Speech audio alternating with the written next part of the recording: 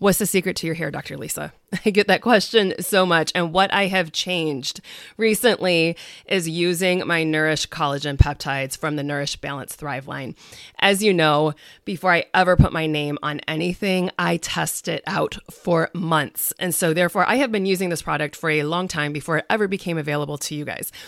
Why am I loving this product so much more than any other ones that I've ever used?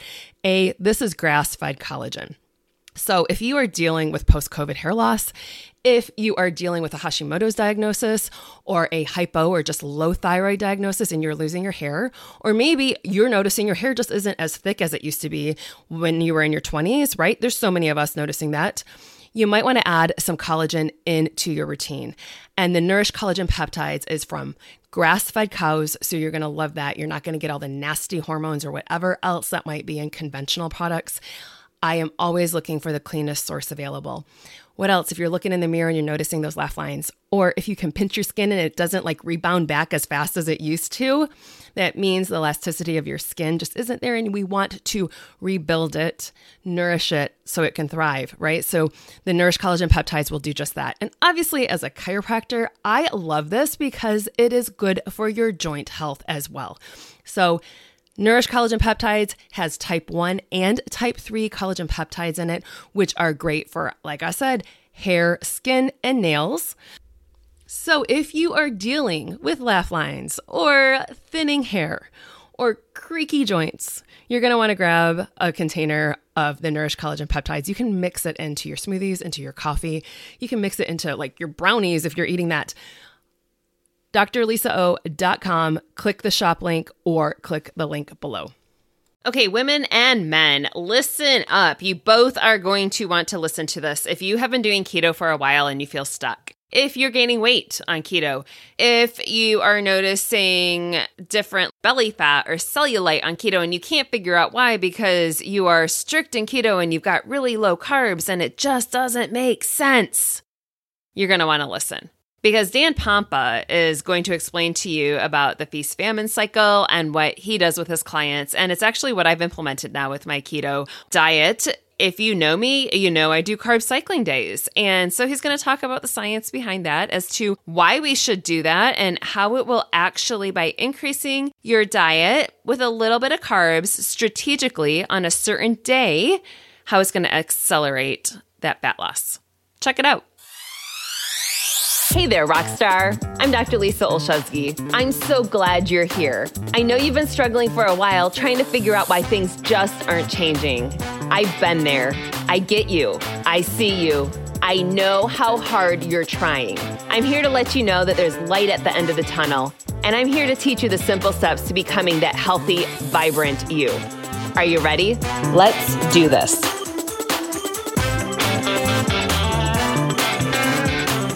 Well, hello, everybody. Welcome. We have another fantastic speaker over here to my side, Dr. Dan Pompa. So Dan has an amazing story, and I want him really to share this because he's got a mission now to really educate the public and healthcare practitioners on cellular inflammation and going through, I don't want to go too much into his story because I definitely want him to share it, but so many of us really have had the issue with ketogenic nutrition in helping us heal through different things. And it goes back to Dr. Heal Thyself, right? So Dan, go ahead and share a little bit about your story with us. Yeah, I mean, years ago, back in the day, as we say, I was functioning as a very successful chiropractor. And then all of a sudden fatigue hit. And then it went to anxiety, panic attacks, massive hormone disruption. I mean, thyroid was not functioning. Hair was falling out. Bad stuff was happening. My adrenals weren't functioning either. I mean, I couldn't even tolerate loud noises, let alone any stress. But I would be downstream trying to, help the adrenals and the thyroid, and it was to no avail. Bottom line is that years later, I found out that I had mercury toxicity, and it actually came. When you can't sleep at night and you have severe insomnia, you're doing a lot of reading and researching, and I found something called Mad Hatter's disease. Some of you may recognize it from Alice in Wonderland, if you recall, right? But I was a Mad Hatter. I mean, I had literally every symptoms, but they were using mercury to attenuate different molds and viruses that when they were making felt hats. And I thought, this is me. So I went and got a blood test, but it was negative. But it was literally a year or so later. I became really good friends with a very bright endocrinologist. And he said, Dan, I think you have mercury poisoning. I said, I thought so too. So I did a blood test. He said, wrong test. That would show acute mercury poisoning, like Mad Hatter's. But I think you have chronic. So I did a different test where we challenged the mercury out of the tissue. It's a test that looks like this. I'm sitting here. Let's see if I have one. But anyway, so I did that test, and sure enough, it came out positive. And without showing the person's name here, but this is what it would look like. So you can see how the mercury was across the page there. But the bottom line is that I said, well, what do you think I got it from? And he said, did you have any dental work done around the time this all happened? It just so happens I did. Matter of fact, the symptoms started literally just days after, at least the fatigue did. Days after I had the amalgam. I had 2 amalgams removed. And by the way, these silver fillings contain 50% mercury. So it vaporized the mercury and just sent my bucket overflowing. But, looking back, I had other exposures, of course, vaccination. And of course, I wore contact lenses in the 70s, 80s, and early 90s, which had mercury in the saline solution. So a lot of different sources, but the bottom line is it accumulated in my brain.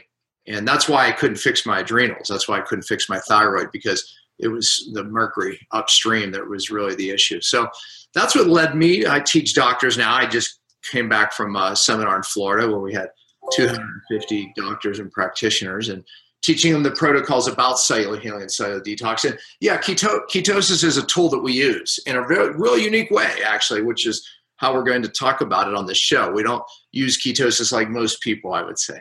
Yeah, and that's for sure, right? And you are really educating people into what ketosis is. So go a little bit about how you are teaching your practitioners this, and how our people can actually take a little bit to apply it to their ketogenic nutrition plan. Look, I mean, ketosis, my cellular detox is something I've taught for years now. I mean, that's how I got my life back, and thousands of others. I've trained hundreds of practitioners in it, and, so I'm known for that. But the diet is a critical part, because my message in detox is, look, real detox has to occur at the cell. If you don't detox at the cell, meaning a colon cleanse, infrared saunas, the 10-day cleanses, which are mostly what I call poopers, none of those things are bad. It's just they don't get upstream to where the real problem is, and that's the cell. So when we detox the cell, controlling inflammation of the cell is critical. So the dietary strategies become a critical component of what I teach. So ketosis, as many of your people you interview will talk about, ketones have some magic to them. I mean, number one, fat burns much cleaner than does glucose. So if we can transition somebody into a fat burner, then we are going to, basically create less oxidative stress and inflammation. So it works. And remember, ketones are a byproduct of fat metabolism. So when we shift the cell over into a ketotic state, now we're burning most of the energy as fat, which is burning cleaner and therefore downregulates inflammation. So therefore, it's a great tool. Now, what we have noticed, because I teach hundreds of doctors, is that some people, especially thyroid, adrenal people, certain hormonal related conditions, they struggle even to get into ketosis, number one. Number two, even when they are in ketosis, they don't tend to lose fat. And some of them don't feel good. So one of the strategies I came upon through this process is a strategy I call diet variation, and AKA feast famine cycles. So this strategy has become really well known now for these hormone dysregulated people who struggle in ketosis, struggle in getting into ketosis, or even can't lose weight in ketosis. So it's also for people who say, oh, you can't be in ketosis or low carbohydrate diet with thyroid conditions. Well, this is how you do it, and this is how we do it. This is how we break through weight loss resistance. Okay, so go into a lab. Share with them how that would be. Yeah. Well, there's different diet variation. Okay. Diet variation, it sounds like, okay, we're just changing the diet. Well, it's true, but there's a more specific strategy around it. So, number one, let's just start seasonally. When I'm a big study of ancient cultures, I visited some ancient cultures, and first of all, they never are in one diet too long. When you look at the Hunza people, when you look at the American Indians, when I went to an African tribe, their diet varies seasonally. Not because they're like going, hey, boy, I've got a really good strategy. It's because they're forced to. These cultures have times of feast and they have times of famine. They have times where the weather shifts. They have times where they have certain animals not. They have times of certain harvest where they don't have certain foods. So they're forced into dietary shifts based on the environment. So I believe that no culture really stayed in ketosis. The moment they had other foods and carbohydrates, they shifted. Well, years ago, there was it was a particular client of mine who literally we had in just a moderate carbohydrate diet, something I call my cellular healing diet. And she wasn't losing weight. She lost a little bit, but it stopped. And so I moved her into ketosis where she wasn't losing weight. And she even had trouble getting in ketosis. It literally took us probably 2-3 months before she was, her beta hydroxybutyrate, that's measuring blood ketones, was above 0.5 as an indicator that you're in ketosis. And she even was struggling around that kind of up and down, even though her carbohydrates were literally below 20 on a daily basis, 20 grams. So most people, of course, would be in ketosis. So after months of doing this, I said, let's go back to the diet that we were on ahead of time. And we did that, and she lost like 10, 15 pounds, which was very odd to me. So, but then she said, it stopped again. The weight loss stopped. So I said, great, let's go back into ketosis now. Now, this time she went into ketosis in a month, and she had higher numbers. So we did this variation a few times, and each time she was getting more and more metabolically flexible, meaning she was getting more efficient at burning fat. I actually tried it with my wife, who struggled to get into ketosis. I moved her in and out of the ketotic state, and each time she became more and more efficient, to where now my wife can get in and out of ketosis in a couple of days. So she's become very efficient, just like myself. So I learned something as far as shifting the diets, even, monthly, etc. And we did it with our doctor group, and the same thing worked out. Now, let's shift. If you look at low carbohydrates, there's some things out there that says, well, it can cause insulin resistance, right? Now, it's true and it's not true, meaning it can cause insulin resistance, not like a diabetic, but it can cause insulin resistance because if you're shifting the cell to use fat, remember, cells can only use sugar or fat for energy, okay? So in ketosis, we're making it use fat. Now, once that shift occurs, if the body thinks, okay, this is my only source of energy, the fat, what it instinctively does, because it just wants to survive at all costs, eventually it will use its DNA, that's where it will send a signal, and it will literally blunt the insulin receptors. Why would it do that? Because remember, insulin is a fat-storing hormone.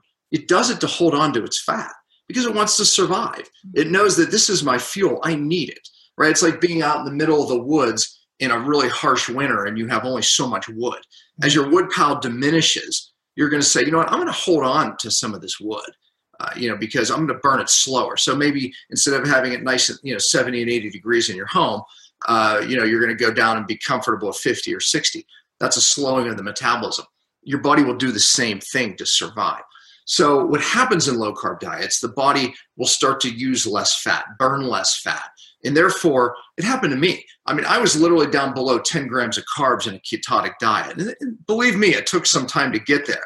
But then I was gaining more belly fat, wondering what's going on. So I was going lower and lower and lower carbs. And then it got dimply fat. Because here's another strategy the body does.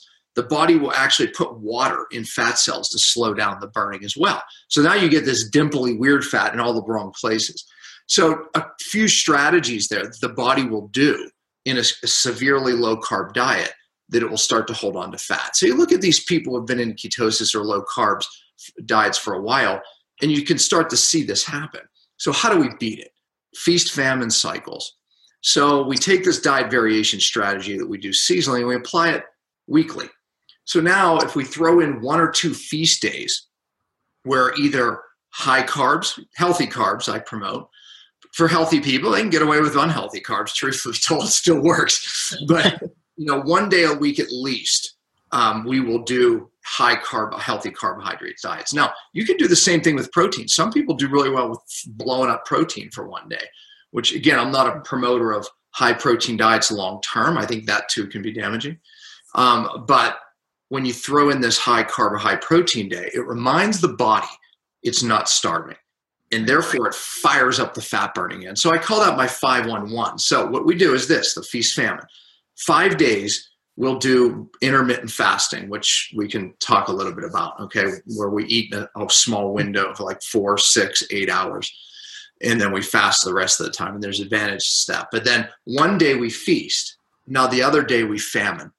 So let's say Wednesday we famine. I will typically, and I do this 2, 3, 4 days a week oftentimes, where I'll eat one meal or I don't eat at all until the next day. That's a famine day. Okay, then 1 day or 2 days a week for me, oftentimes, I do a feast famine. And what we're doing is we're fooling the body. We're keeping it from adapting. We're emulating basically what ancient cultures were forced to do. So feast famine cycles, you can do it weekly. And again, I have something called like my 3-3-1, where we do that. We don't eat, or we eat only one meal 3 times a week, or we have 1 feast day. So 3 fasts, 1 feast, and then 3 intermittent fasting days where we eat again in maybe a 6-hour window. I eat most of my days. I don't eat until maybe 4 o'clock in the afternoon. And I'll start my eating window maybe at 4 and I eat to 7. And that's pretty much what I do. That's what a lot of ancient cultures do. They eat in a window of maybe 3 or 4 hours, but they eat the whole time, which is kind of what I do. So I just start eating. And again, but 1 day a week I don't eat at all, or I'll eat 1 meal, and maybe I do that 1 to 3 or 4 times, like I said, especially when I'm traveling, I do that. And then I always do 1 or 2 feast days. So that throws the body off. Now, there's monthly. I'll throw this in and I'll open it up for questions, because I know I opened up a lot of room for questions here. So we learned this as well. If we take, especially for you women out there, hormonally a week before your period, and I know you've heard you can't intermittent fast or you can't go into ketosis. We've learned this as well in our doctor group. If we take the 7 days, 1 week before your period, or maybe it's the week of your period where you have the most cravings for sugars or bad foods. If we give you high carbs during that week, and then we're low carb the rest of the month, magic happens. It changes the hormones literally for the whole month.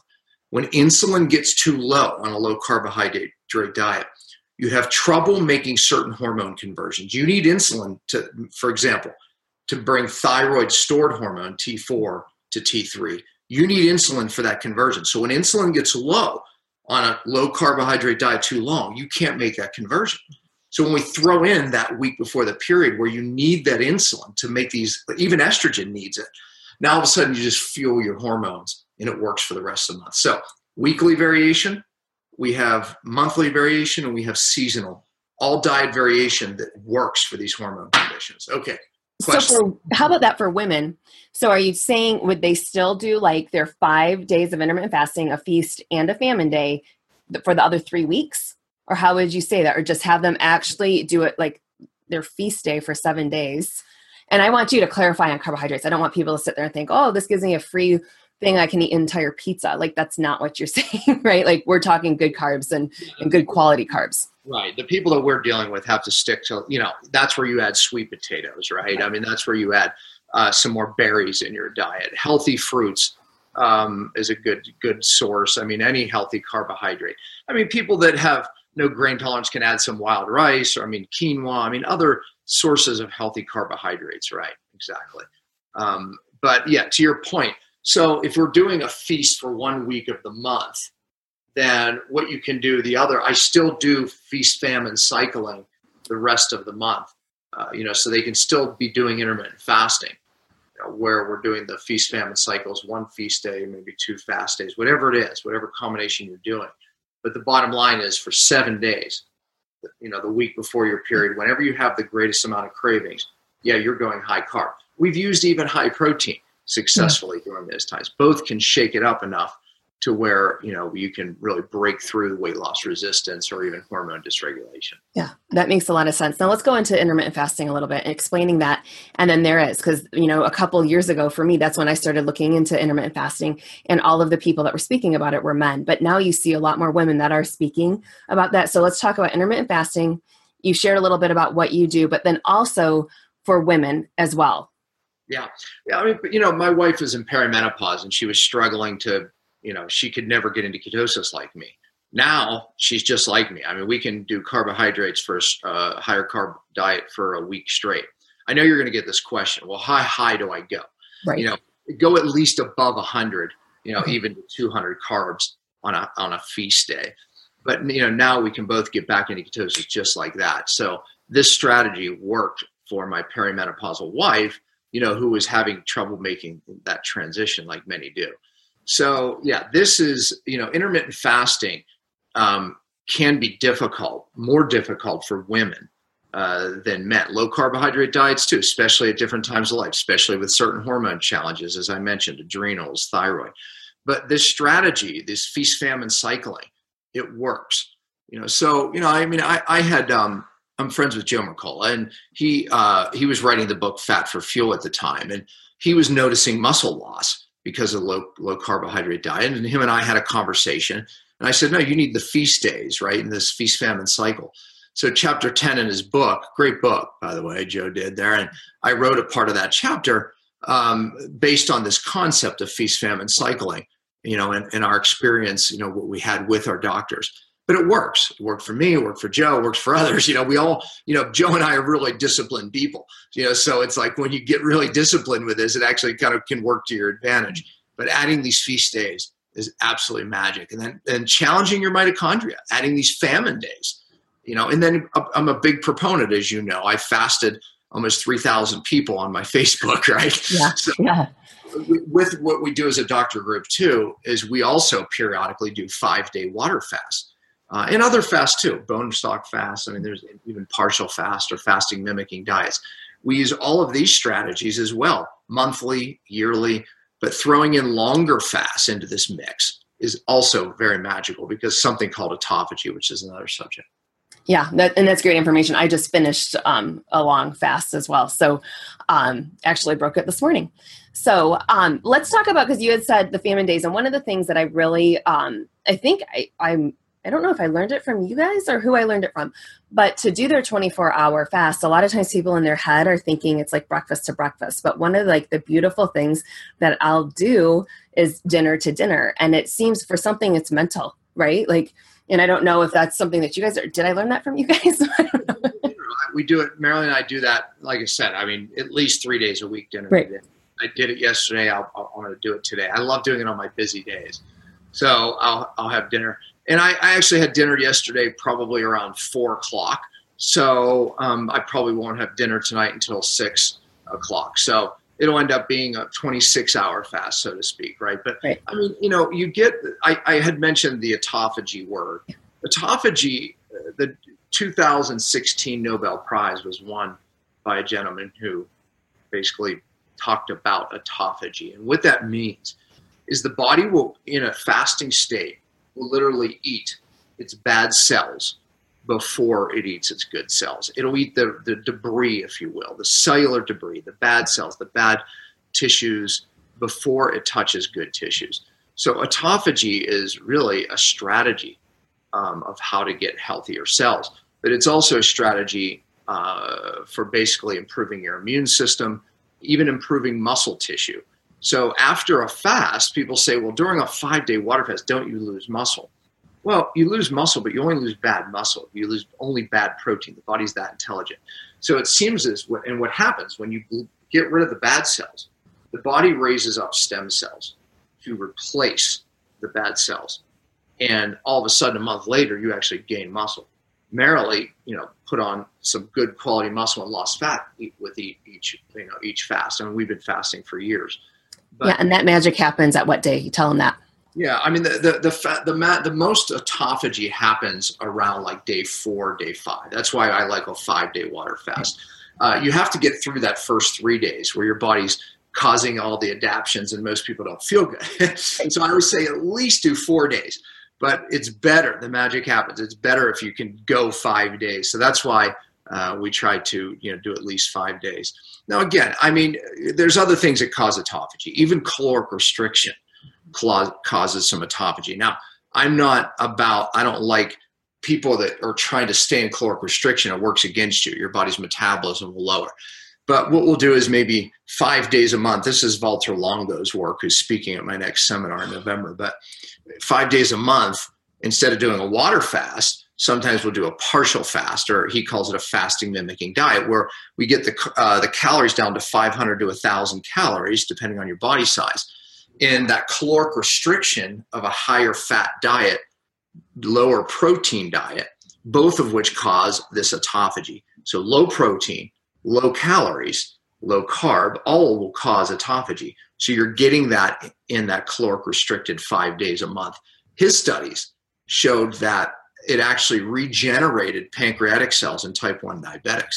So doing just caloric restriction 5 days every month, in a 4-month period of time, they realized that because of this autophagy and then the rise in stem cells, your body, via the rise in stem cells, actually regenerated the stem cells. One of his studies actually showed, so this is why these strategies work for autoimmune as well, because one of the things was criticized for longer water fasts was, well, it lowers your immune system. We see a drop in white blood cells, which true, you do. But what we know now is actually happening is your body during the fast, through this autophagy, will eat away all of the bad, overactive, if you will, hyperreactive, via, like we see these hyperactive immune cells during autoimmune, even food allergies, food sensitivities, allergies, period. Those are hyperactive white blood cells. They've lived too long, they're misbehaving. Well, during a fast, through autophagy, your body will eat out those hyperactive ones before it eats good ones. And then it raises up stem cells and it recreates new, more naive blood cells, if you will, ones that aren't hyperactive and misbehaving.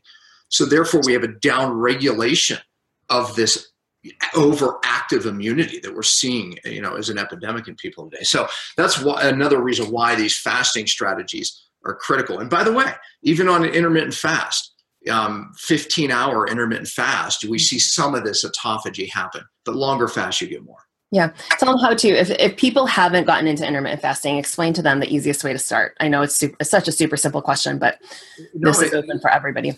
Here's, believe it or not, when you look at how many times Americans eat, they say on average 17 to 21.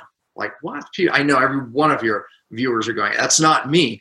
It could be, because it's the handful of nuts. There's a meal that spikes insulin and glucose. It's the kombucha. It's the, whatever it is, the handful of berries. I mean, we're talking healthy foods maybe, but that's a meal each time.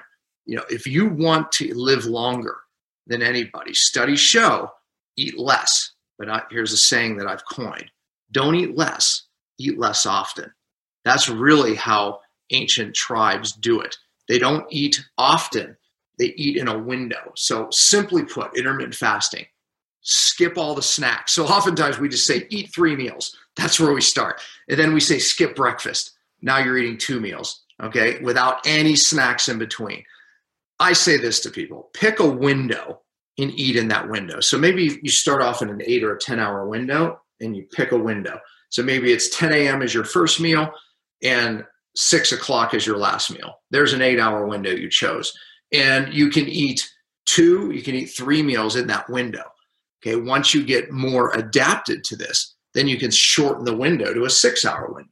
Then you can eat 2 or 3 meals in a window. Bodybuilders that want to put on muscle, they're actually eating in a 6-hour window, but they eat a ton of calories. They eat the whole time in that 6-hour window. Now, I'm not recommending that for health necessarily, but eating 1 or 2 meals in a window. So when I say 1 meal in a window, sometimes I'll eat just for 3 hours, like an ancient culture does. Awesome. Any suggestions or any tips for people with kids? Because so often, you'll hear, oh, you can't eat a ketogenic diet for your children, but obviously we know differently. Yeah, no doubt about it. I mean, when I went to Africa, I saw all the kids doing exactly what the parents did. They pretty much ate in a 3-hour window later in the day when, they came back with a kill or not a kill. But regardless, you had the whole tribe eating in a 3-hour window. So, yes, they fasted and they were ketosis. Now there was times, I'm sure, that they were not in ketosis because certain plants, et cetera, fruits they were having access to in the summer, just like the American Indians. So, but yeah, I mean, kids can do the same thing as parents. Now, if your kid is a carbohydrate addicted person, you're going to have some resistance because when you put them on ketosis, of course they're going to complain and kick. But again, I'm promoting, look, I'm a unique bird out there because I'm a believer. People say, well, when I went vegetarian or when I went vegan, oh my gosh, it helped me so much. And I go, yeah, I probably did, because when you shift diets, your hormones shift. This adaptation, I call it hormone optimization. That's why when you shift diets, your body adapts and it raises growth hormone. Your cells become more hormone sensitive. I call that hormone optimization. So when you went vegan, you did feel better. But the problem is, if you stay vegan too long, it'll work against you. I'll pick on the paleo people. Paleo diet. I went paleo. Yeah, you changed diets and you had all these amazing hormone shifts. You felt better. And no doubt, I'm sure you lost some weight, et cetera. But if you stay high protein, you'll raise something up called mTOR, and that ages you prematurely. That can work against you, right? So, then you have the ketosis people. We already kind of picked on them a little bit. By staying in ketosis too long, the body will think it's starving and surviving, and then, you start storing fat or holding on to fat more often. So, look, I think when we look at every ancient culture, they varied their diet. So, what's right now is in vogue is the T-Rex diet. It's an all carnivore diet where they're only eating meat. Now, again, people are going to say, I felt better. My blood work got better. But you stay on that diet and it's going to work against you. Yeah. So, and then I saw on Dr. Oz last week, the super carbohydrate diet. Here we go again, right? So, so my point is that all of these diets can work. The key is making these dietary shifts, diet, aka diet variation. Yeah, and definitely, and also doing it as a lifestyle. It's not just hey, let's do this for a couple of weeks, feel better, and then quit it all. So thank you. I love how you make it simple. And the fact is you show us how the body is adapting in all situations, because we know, with our training is that the body's very intelligent and it's always going to adapt. And so I also just love the ancestral information that you gave us, because what we all have to remember is exactly how our bodies are working is how they've always worked for, millennia. So anything else you want to add? This has been very informative. It is that adaptation principle that you mentioned, which really is the magic, and there was a study I presented at my conference, and it's when we take, and you see people do this, right? They go from really hot to cold or cold to hot. Well, what are we doing? And why does that kick in this weight loss? Because it's forcing adaptation, right? The body has to adapt to that change, and therefore it upregulates norepinephrine, it upregulates growth hormone, the cells become more sensitive, and it works. It can help you break through weight loss resistance, become leaner. Same thing with diet shifts. It's the variation. Exercise, right? Everyone knows that if you do the same routine, your body, you gain in the beginning and it works. But then if you keep doing the same thing, you stop having gains. The moment you go to a new gym or the moment you go to the new thing, right? And by the way, people do the same thing with exercise diets. They go to Orange Fitness or whatever. Is that even the name? I don't know. But they do the next thing, right? And these people market to the next thing, don't they? And they think it's this, this is the most amazing thing. I started doing this thing and I lost 10 pounds. Is it the diet? It's just movement, man. You're doing the same thing. You're just doing it differently. But the change forces this adaptation that the body goes, we have to adapt. So you think the orange theory, that's what it is. It's called orange theory. You think that it's that, or you think that it's this, that's the magic. No, it's the change, man. It's not the stinking specific, P90X or whatever it is. It's all the same way of movement, but because it's different, your body adapts differently. Same with diet. Yep, I love it. All right, where can they find more information about you? Yeah, my website, DR, like doctor, so DR, and then my last name, POMPA.com. So drpompa.com. Go to my Cellular Healing TV on my website, and you'll see tons of interviews with very bright people, world changers from all around the world. And you'll hear these concepts. I did a lot of shows on diet variation, feast famine cycles, ketosis, fasting shows. It's all there. Yeah, I love it. And great information. So thank you so much. I appreciate your time today. Absolutely.